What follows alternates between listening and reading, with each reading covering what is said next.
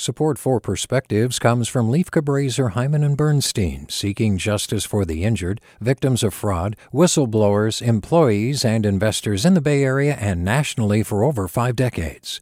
Online at lchb.com. Hey, it's Glenn Washington from Snap Judgment, and if you love what you're hearing, and I know you love what you're hearing, please consider becoming a KQED member. Get special access to cool events, behind-the-scenes footage, and so much more. Plus, you'll sleep better at night knowing you did your part for the community you depend upon. It's in you. Please be in it. Visit donate.kqed.org/podcasts to sign up now. That's podcast with an S. Thanks. From KQED. We lost a Bay Area legend last week. Benicia born and Oakland raised, a critical thinker, a leader, a feminist, a social justice warrior, and committed to the pursuit of knowledge. Mills College, as we know it, died of COVID-19 related complications. She was 169 years old. Or did we?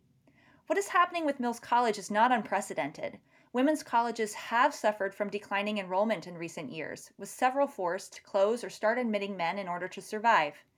There are just 34 women's colleges left in this country, down from 230 about 60 years ago. As an alumna of Mills, this is a shame. I sat next to classmates who were encouraged to bring their children to lecture with them when childcare fell through. I learned in a classroom racially and economically diverse, and I learned from the Oakland community because the pedagogy of Mills and Oakland are interconnected deeply. If Mills College closes, what happens to the current students, the incoming freshmen who have already put down tuition payments, the deep network of alumni, the professors, and the staff? What about the 135 acres of land? Maybe nothing. This isn't the first time the Mills community has gone up against challenge.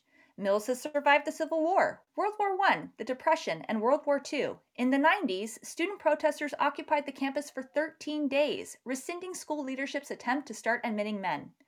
The tenacity of the Mills community is boundless. Organizing to save Mills is happening, but is it enough? COVID-19 is unlike anything else in our country's history. And like COVID, Mills College's fate remains uncertain.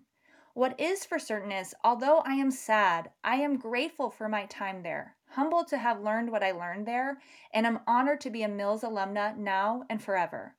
With a perspective, I'm Molly Curley O'Brien.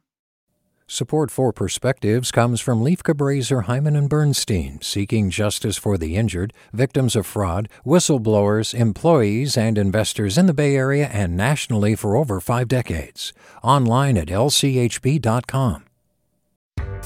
Hi there, I'm Rand Abdel-Fattah from Throughline. If you're listening to this podcast, you know that KQED produces exceptional storytelling that keeps you informed, inspired, and entertained. Their podcasts cover issues from your neighborhood to the entire country and everything in between. Support this work today. You can help us continue to bring quality podcasts to your ears. Just head to donate.kqed.org/podcast. That's donate.kqed.org/podcast.